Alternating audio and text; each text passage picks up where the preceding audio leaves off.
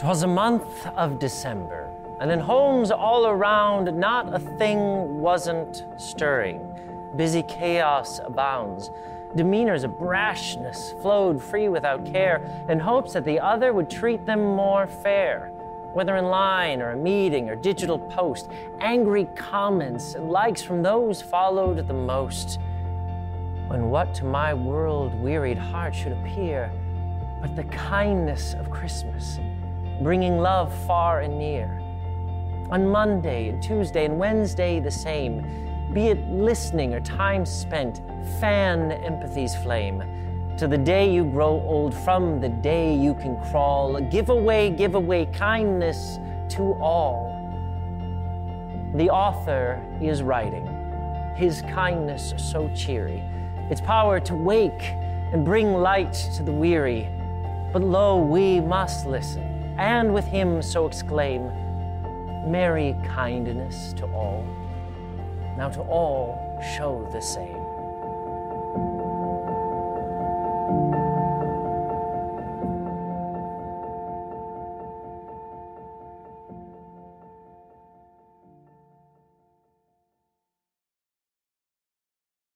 Welcome, everybody, into the brand new year, 2022. Can you believe it? I hope you had a great Christmas, and I hope you were able to receive that gift, whatever it was you were hoping for, under your tree. Speaking about gifting, I read that at some point in about 67% of us, our lives, we will re-gift a gift to somebody else. That is, we'll receive a gift, maybe we don't like it, and we'll give it to somebody else and act like we went out and spent the money on it. About 6% of us will get caught doing that, which can be rather embarrassing. Hopefully that's not your case. But let me ask you a question. Is regifting such a bad thing? I mean, if, for instance, somebody gave me $1,000 and I regifted that $1,000 to you, I doubt that you would complain a whole lot or think I was being kind of cheap. However, I went into my freezer and pulled out a fruitcake that my Aunt Martha gave me a year ago and wrapped it up and gave it to you, you might guess that that gift is a re-gift to you. It depends on what the gift is, doesn't it? Well, I want to tell you about a gift that has been given to you to give to others. It is an awesome gift that God has given each one of us. And the beauty about this gift is that the more you give it away, the more that you actually receive. And the gift I'm talking about is this gift of kindness. I have saved the last message in our Christmas series, A Different Kind of Christmas, to actually begin our new year. And that's because I want to invite you, wherever you are, at one of our campuses, one of our venues, or watching us online from anywhere around the world, I want to invite you to partner with me in making a resolution of kindness that could lead to a revolution of kindness. Think about what it would be like this year if we all put our hearts and minds together and decided we're going to hold ourselves accountable and each other accountable to be kind. Imagine the change it would bring into your marriage or into your home with your family, with your children, or with your parents. Imagine the change you could bring at work with your boss, with your employees, with your peers. Imagine the change you could bring in your neighborhood or the change you could bring into our church. Kindness is powerful. It is one of the characteristics of love. And so since we've received God's love, we've received his kindness, and he's given us the opportunity to share that kindness with others. So we're going to get started, and let's define what kindness means by looking at 4 passages of Scripture. And wherever you are right now, even if by yourself, I'd like to ask you to speak these words aloud with me. Oftentimes, the Word of God is so much more powerful when we speak it. Here we go. First of all, 1 Thessalonians 5:15. Let's read it aloud together. See that no one pays back evil for evil, but always try to do good to each other and to all people. Colossians 3:12, since God chose you to be the holy people he loves, you must clothe yourselves with tender-hearted mercy, kindness, humility, gentleness, and patience. Read aloud with me Philippians 4:5. Let your gentle spirit be known to all men. The Lord is near. And finally, 1 Corinthians 16:14. Let's read aloud together. And do everything with love. Now, all of these words support each other in these verses of Scripture. And they all speak of love, and they all speak of kindness, which, like I said, is an aspect of love. So if you put it all together, you get this beautiful definition of what kindness is that I want you to carry with you. I'm going to try to carry it with me into 2022. Simply this: kindness is love in action. Say it with me. Kindness is love in action. Not my love, not the love I produce, but it is the love of God that is produced in me and through me, and not just as individuals, but as a family and as a church, as the family of God as well. So wherever you are in the country or around the world, I want to challenge you to join me in acting out love through kindness. Will you do it? Let's make that resolution. Let's lead a revolution. Now, the question is, what does that look like? And to answer that question, we are going to look at a passage of Scripture that has one of the most famous stories that Jesus ever told. And he told many great stories. You don't even have to be a follower of Christ to have heard this story. It is a story about the Good Samaritan. It's found in Luke chapter 10. I don't have it on the monitor or the screen for you this weekend because it's a longer story. So I encourage you to follow along in your Bible, whether you have it on an electronic form or a paper Bible, or look it up later. But listen to these words. Luke chapter 10 begins at verse 25. One day, an expert in religious law stood up to test Jesus by asking him this question: Teacher, what do you have to do to inherit eternal life? Jesus replied, What does the law of Moses say? How do you read it? The man answered, You must love the Lord your God with all your heart, with all your soul, with all your strength, and all your mind, and love your neighbor as yourself. Right, Jesus told him. Do this and you will live. The man wanted to justify his actions, so he asked Jesus, Well, who is my neighbor? Jesus replied with a story. A Jewish man was traveling from Jerusalem down to Jericho. He was attacked by bandits. They stripped him of his clothes, they beat him up, and left him half dead beside the road. By chance, a priest came along, and when he saw the man lying there, he crossed to the other side of the road and passed by him. A temple assistant walked over and looked at him lying there, and he also passed by on the other side.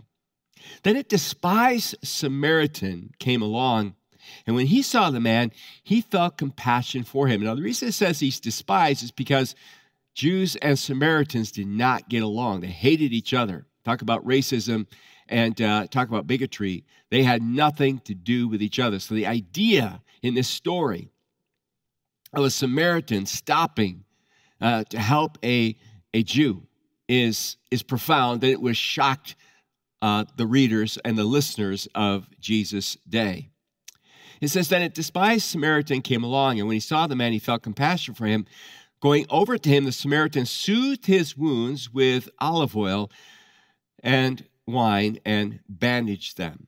Then he put the man on his own donkey and took him to an inn where he took care of him. The next day, he handed the innkeeper 2 silver coins, telling him, Take care of this man. If his bill runs higher than this, I'll pay you next time that I am here. Now Jesus asked, Which of these would you say was the neighbor to the man who was attacked by the bandits? Well, the man replied, The one who showed him mercy. Now, inherent in this passage of Scripture are 3 attitudes.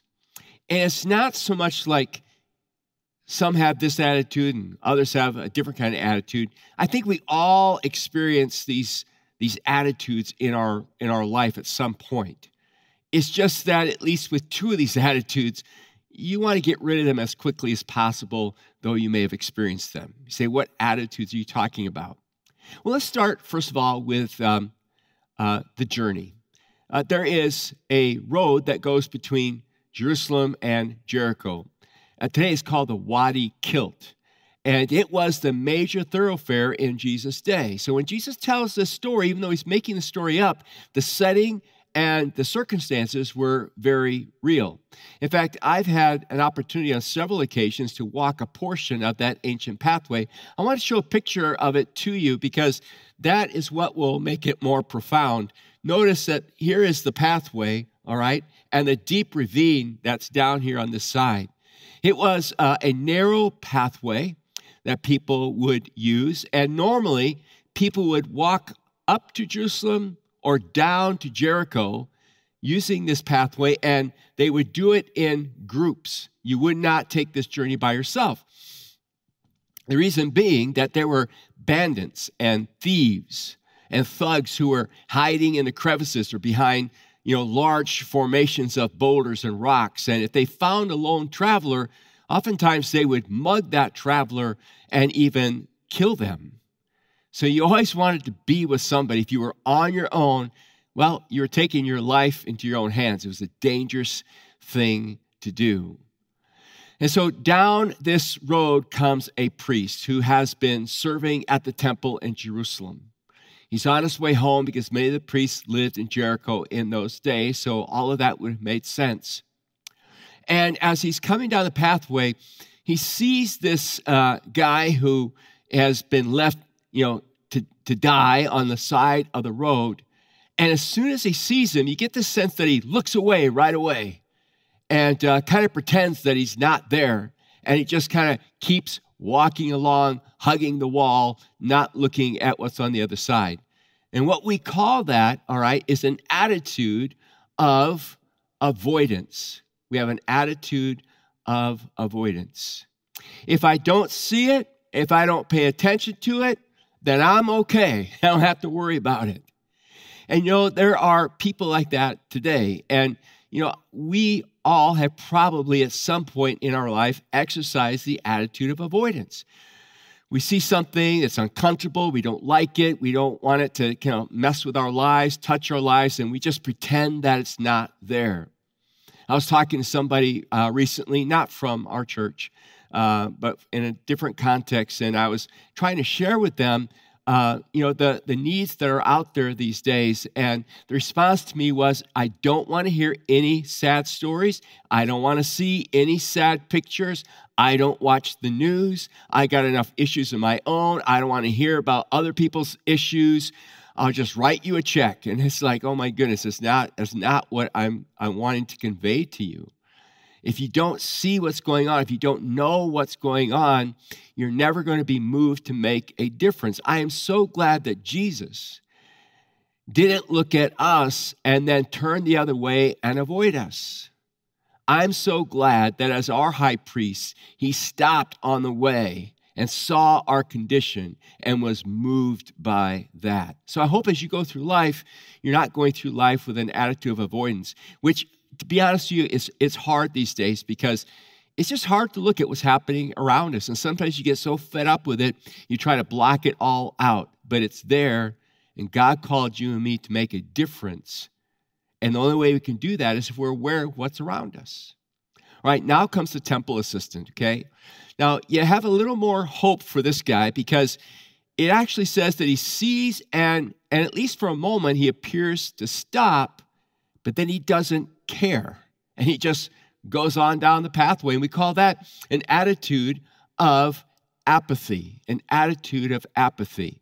Oh, yep, there he is, poor guy. I wonder if he's still alive or not. Well, I gotta kind of keep moving on because I've got other things to do. Now, a friend of mine that I went to school with was visiting me just a couple of weeks ago. And he was telling me about something that happened to him and his family. They were on their way to MSP from Red Wing, Minnesota, to catch an early morning flight for a much-needed and much-anticipated vacation. And he said, we left Red Wing in the wee hours of the morning, and he said we were driving along, and we were on a two-lane road, approaching a curve, when suddenly I felt this crunching beneath my car. And he said, I slammed on the brakes, and I realized that ahead of me was this debris from an accident which had just occurred. It was actually a head-on collision between two drivers. One of the vehicles was rolled over and down in a ditch. The other one was mangled and off to the side. Now, my friend Tim and his family had a choice at that point. They could have just, carefully and slowly kept moving on, believing that somebody coming behind them that may have more time would actually stop. Or Tim could have taken the attitude that a lot of people have today, and that is, if we stop, if we help, and something goes wrong, we could get sued. But I know Tim, he loves the Lord, and he and his family stopped and got out of the car and called 911 and surveyed the damage. And finally, when the emergency personnel showed up, one of the persons had already died in the accident, and the other one was in very critical shape. The helicopters came in. And finally, when Tim and his family got back into their car, they were so shaken and in tears as they drove the rest of the way to MSP to take off. What a hard way to stop or to start your vacation. But I'm so glad that he stopped. And that's one of the things that I value so much about Jesus. I don't know if you ever paid attention to it or not in the Bible, but Jesus stopped a lot. He'd be on his way to Jerusalem or on his way to Judea or on his way to Galilee or someplace, and he would see somebody or somebody would approach him and he would stop.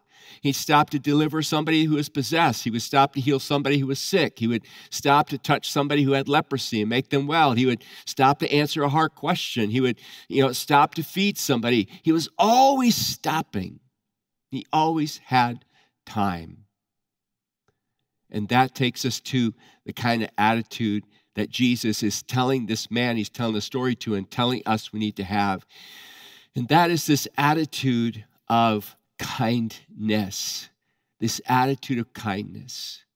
So what I want to do is I want to explore this attitude of kindness that we're supposed to have. And I want to do it by looking at the life of the Samaritan. Look what it says here in the passage. It says that a despised Samaritan came along, and when he saw the man, it says that he felt compassion for him. Now, what do you think it is that caused the Samaritan, who should have looked at this guy as his enemy, to have compassion? Perhaps instinctively, he knew what Jesus had taught. In Matthew chapter 7, verse 12, Jesus said, "Do to others whatever you would like them to do to you. This is the essence of all that is taught in the law and in the prophets." Or, to put it a different way, we could say this: as followers of Christ, we're not allowed by Christ to treat others the way we wouldn't want to be treated. What I mean by that is this: if I don't want you to be angry at me, then I shouldn't be angry at you. If I don't want people gossiping about me, I shouldn't gossip about them. If I don't want people making fun of me and laughing at me, I shouldn't make fun or laugh at them. In other words, the way you would want to be treated is the way that you should always seek to treat others. When we're really hurting, isn't it interesting that we want mercy? We want to experience that from people. I have benefited greatly at the mercy of people. I've had 3 anaphylactic reactions in my life. I have a very rare disorder. When I eat nuts and exercise in too close a proximity to each other, I have an anaphylactic reaction. I've ended up in the hospital twice because of that. What a hard way to find out you've got this rare issue in your life. And I want to tell you something. I'm so grateful for my wife. I'm so grateful for the medical personnel who in those instances, gave me the drugs that I needed to counteract that reaction and then stayed with me until the danger was over. I appreciate that so much. And some of you know exactly what I'm talking about because maybe you've had a heart attack or a stroke, or maybe you were in an accident or some other kind of situation, and you were at the mercy of others being compassionate towards you. And you so appreciate that when they cared for you. I so appreciate our medical professionals, doctors and nurses and the emergency personnel that we have. They're good people. And oftentimes they possess such compassion. That's what Christ wants us to be like. He wants us to be ready at a moment's notice to show kindness and compassion to people who are around us, to people who have needs that are around us. I love this passage of scripture in the book of Proverbs. It says, your kindness will reward you, but your cruelty will destroy you. And there's a lot of cruelty in the world today, and we see its destructive pattern in people's lives. Let's not be part of that. There's even a lot of cruelty these days because of the pandemic and all that stuff. Even in the church, even amongst, quote, evangelicals. Let's not be known for our harshness, our judgmentalism, our anger. Let us be known because we are the kindest people. Let's be the kindest church in the Twin Cities. You be the kindest family on your block, the kindest student at school, the kindest boss anybody's ever worked for, the kindest employee that anybody's worked alongside, the kindest church member that anybody's ever met, the kindest husband, child, wife. Make that your prayer, to be the kindest that you can possibly be.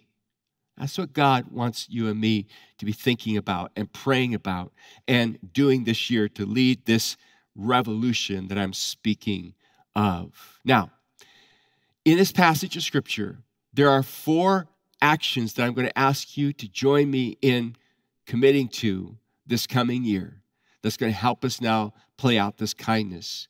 Years ago, I was part of many churches that embarked on what was called 40 Days of Love or 40 Days of Community.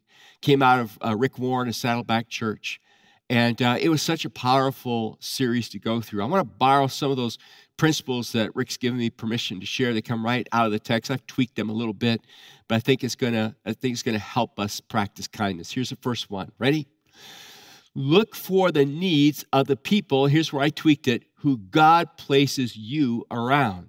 Now, normally you'd look at that and you'd think, look for the needs of people that God places around you. No, I want you to see yourself as God's instrument. He's actually placed you around those people. So who you work with, who you live next to, who's in your family, who rides the train or the bus with you, who flies in the plane with you, the people that are around you are not there by accident. They're there because God wants you to influence them, and one of the most powerful ways that you can influence them is with acts of kindness. This guy sees the man on the side of the road, and he wants to reach out to him and help him because he has compassion on him. But here's the challenge. You ready for it? Here's the challenge. Hurry is the death of kindness. Did you get that? Hurry is the death of kindness. And we live in a very hurried world. We're all going someplace, getting someplace, having to get something done. And when you're in a hurry, you don't look, you don't stop to see what's going on around you. We make a lot of assumptions that everybody's okay, but I want to tell you something.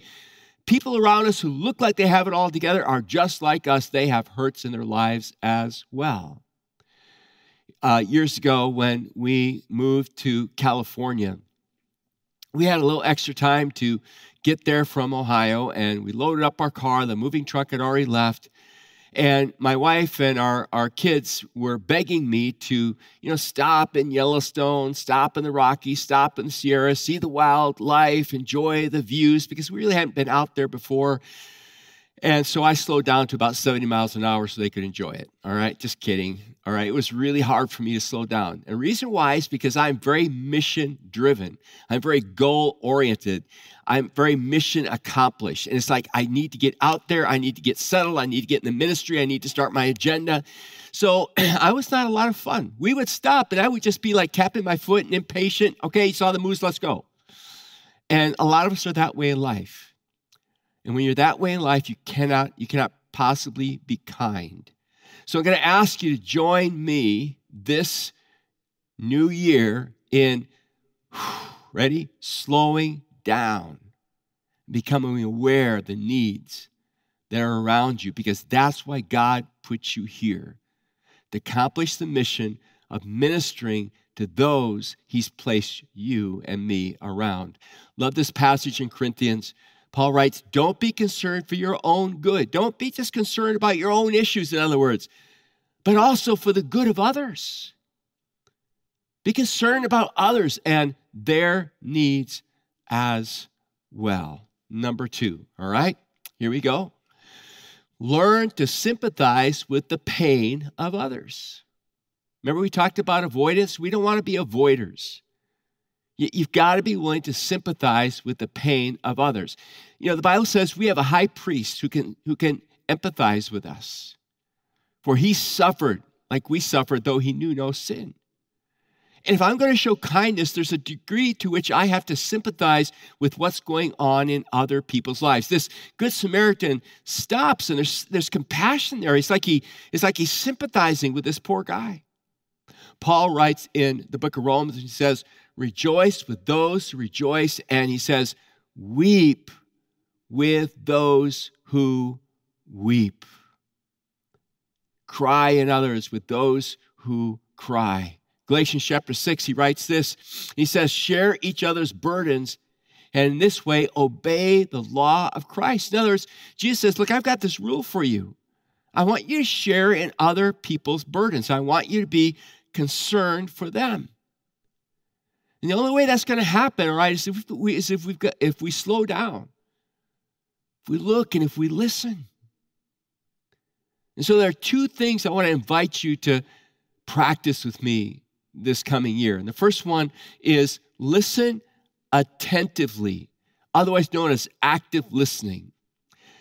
Literally dial into people, look at them, hear what they're saying to you, and go beyond hearing, feel what they're saying to you. And secondly, value appreciatively. In other words, let people know you actually care, that you value what they're feeling, what they're going through. You may not have ever gone through that yourself, but communicate to them that you really are interested in them and that you care about them.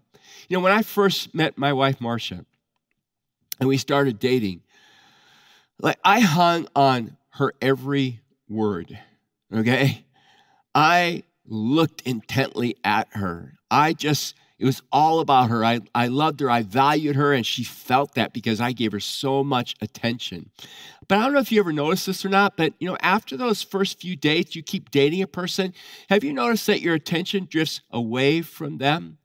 And we tend to get more focused on ourselves rather than on them.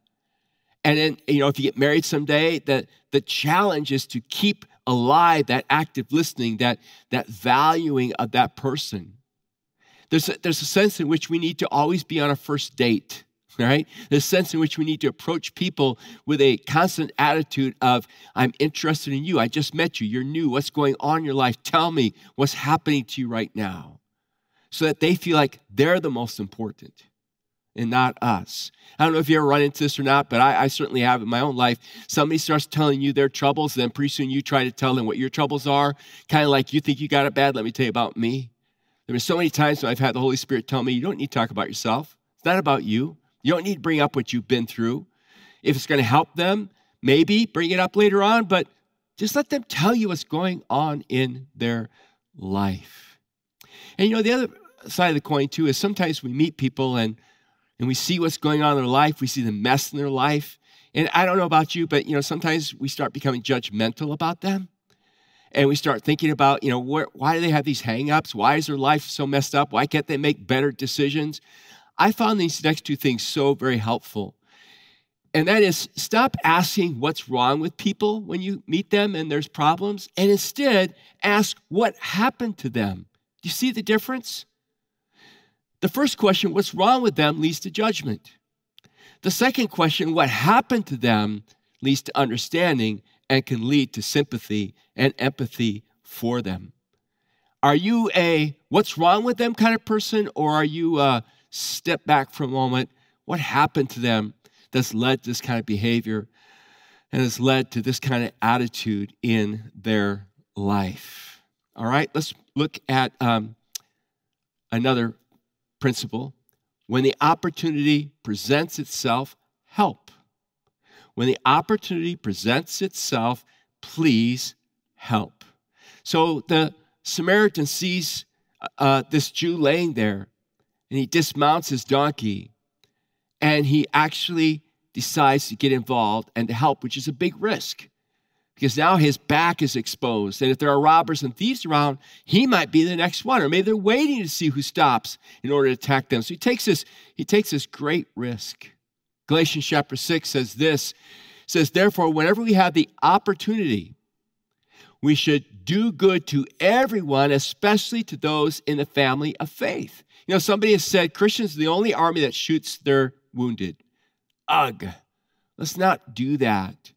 It starts with us loving and taking care of each other first, and then ministering to the world around us. And I guess the thing that concerns me is that I think the world's been watching us as evangelicals fight with each other and attack each other, especially these last couple of years. And it's a pathetic, it's a horrible, it's a terrible witness. And it causes people to say, I don't want to be involved in a church. Look how they treat each other. I don't need that. It's already hard enough out here. That's why we've got to become the kindest church in 2022. We've got to become the kindest people. It's one of the most powerful witness we have. Look what it says in the book of Proverbs. It says, do not withhold good from those who deserve it when it is in your power to help them. If you can help your neighbor now, don't say, come back tomorrow and then I'll help you. And, you know, Jesus is answering this question, who is my neighbor? And the answer is, it's anybody I come across, even somebody politically or philosophically or morally who might be my enemy. Because Jesus says, what? Love your enemies. That's what Jesus did for you and me. We were his enemies, and he chose to love you, and he chose to love me. That's who he is. All right? Finally, number 4, be willing to sacrifice whatever you can. This guy, uses his oil, uses his wine, probably rips up some of his own clothes to create the bandages, puts him on his donkey, takes him into Jericho, which was a big deal. Jericho is a Jewish town at that point. Here comes a Samaritan leading in a Jew who's been, beat up and nearly half dead. It would have been easy in a revenge culture that exists in those days for the Jews to attack this Samaritan and hold him accountable for what's been done to their friend. He goes to the inn. He pays for the guy's room and food and care, and he promises to come back and pay whatever else is owed. This guy really went far. He really dug deep, and he sacrificed in order for this man to be helped. I love what it says in the book of Proverbs again in chapter 19. If you help the poor, you're lending to the Lord, and he will repay you. Jesus said, when you've done it unto the least of these, you have done it for me. One of the things I appreciate so much about our congregation at Wooddale Church is how generous you guys are to people here, near, and far. In the next several weeks, we're going to be sharing with you this vision that I believe God has for us in the coming years. We call it a legacy of hope. And I want to share with you how we believe God's calling us to express kindness to the next generation, here, near, and far. Some tremendous ways. I believe that God's calling us to touch tens of thousands of lives with kindness in the next several years. And we're going to lay that out for you and culminate the end of January with a message where I'm going to just share with you, here's our plan that we think God's calling us to, and ask you to sacrificially become a part of it, not just with your resources, but with your time and talents. And I think as you hear about it, you're going to be so encouraged because it's going to touch your life and your family and your next generation, as well as those who are around us as well. So stay tuned for that. But I want to close with one of my favorite theologians, Charles Schulz, the Peanuts strip. You probably have seen that comic strip. There's a scene, it's a Christmas scene, where Charlie Brown has his piggy bank and he breaks it open because he's going to go Christmas shopping for the people that he loves. And he counts out his money in there, and there's $9.11. And he says to Lucy, he says, well, here's what I'm going to spend on everybody this year for Christmas. And Lucy says, there's not enough money there. And Charlie Brown says, well, I'm just going to make it work. There's enough there. I'm going to use it to bless other people this Christmas. And Lucy looks at him and goes, well, then, whatever you buy is going to be cheap. And Charlie Brown looks at her and says, not if it costs me everything I have. See, that's what makes a gift so valuable, when it costs you everything you have. And ultimately, who is the Good Samaritan? It's Jesus, isn't it?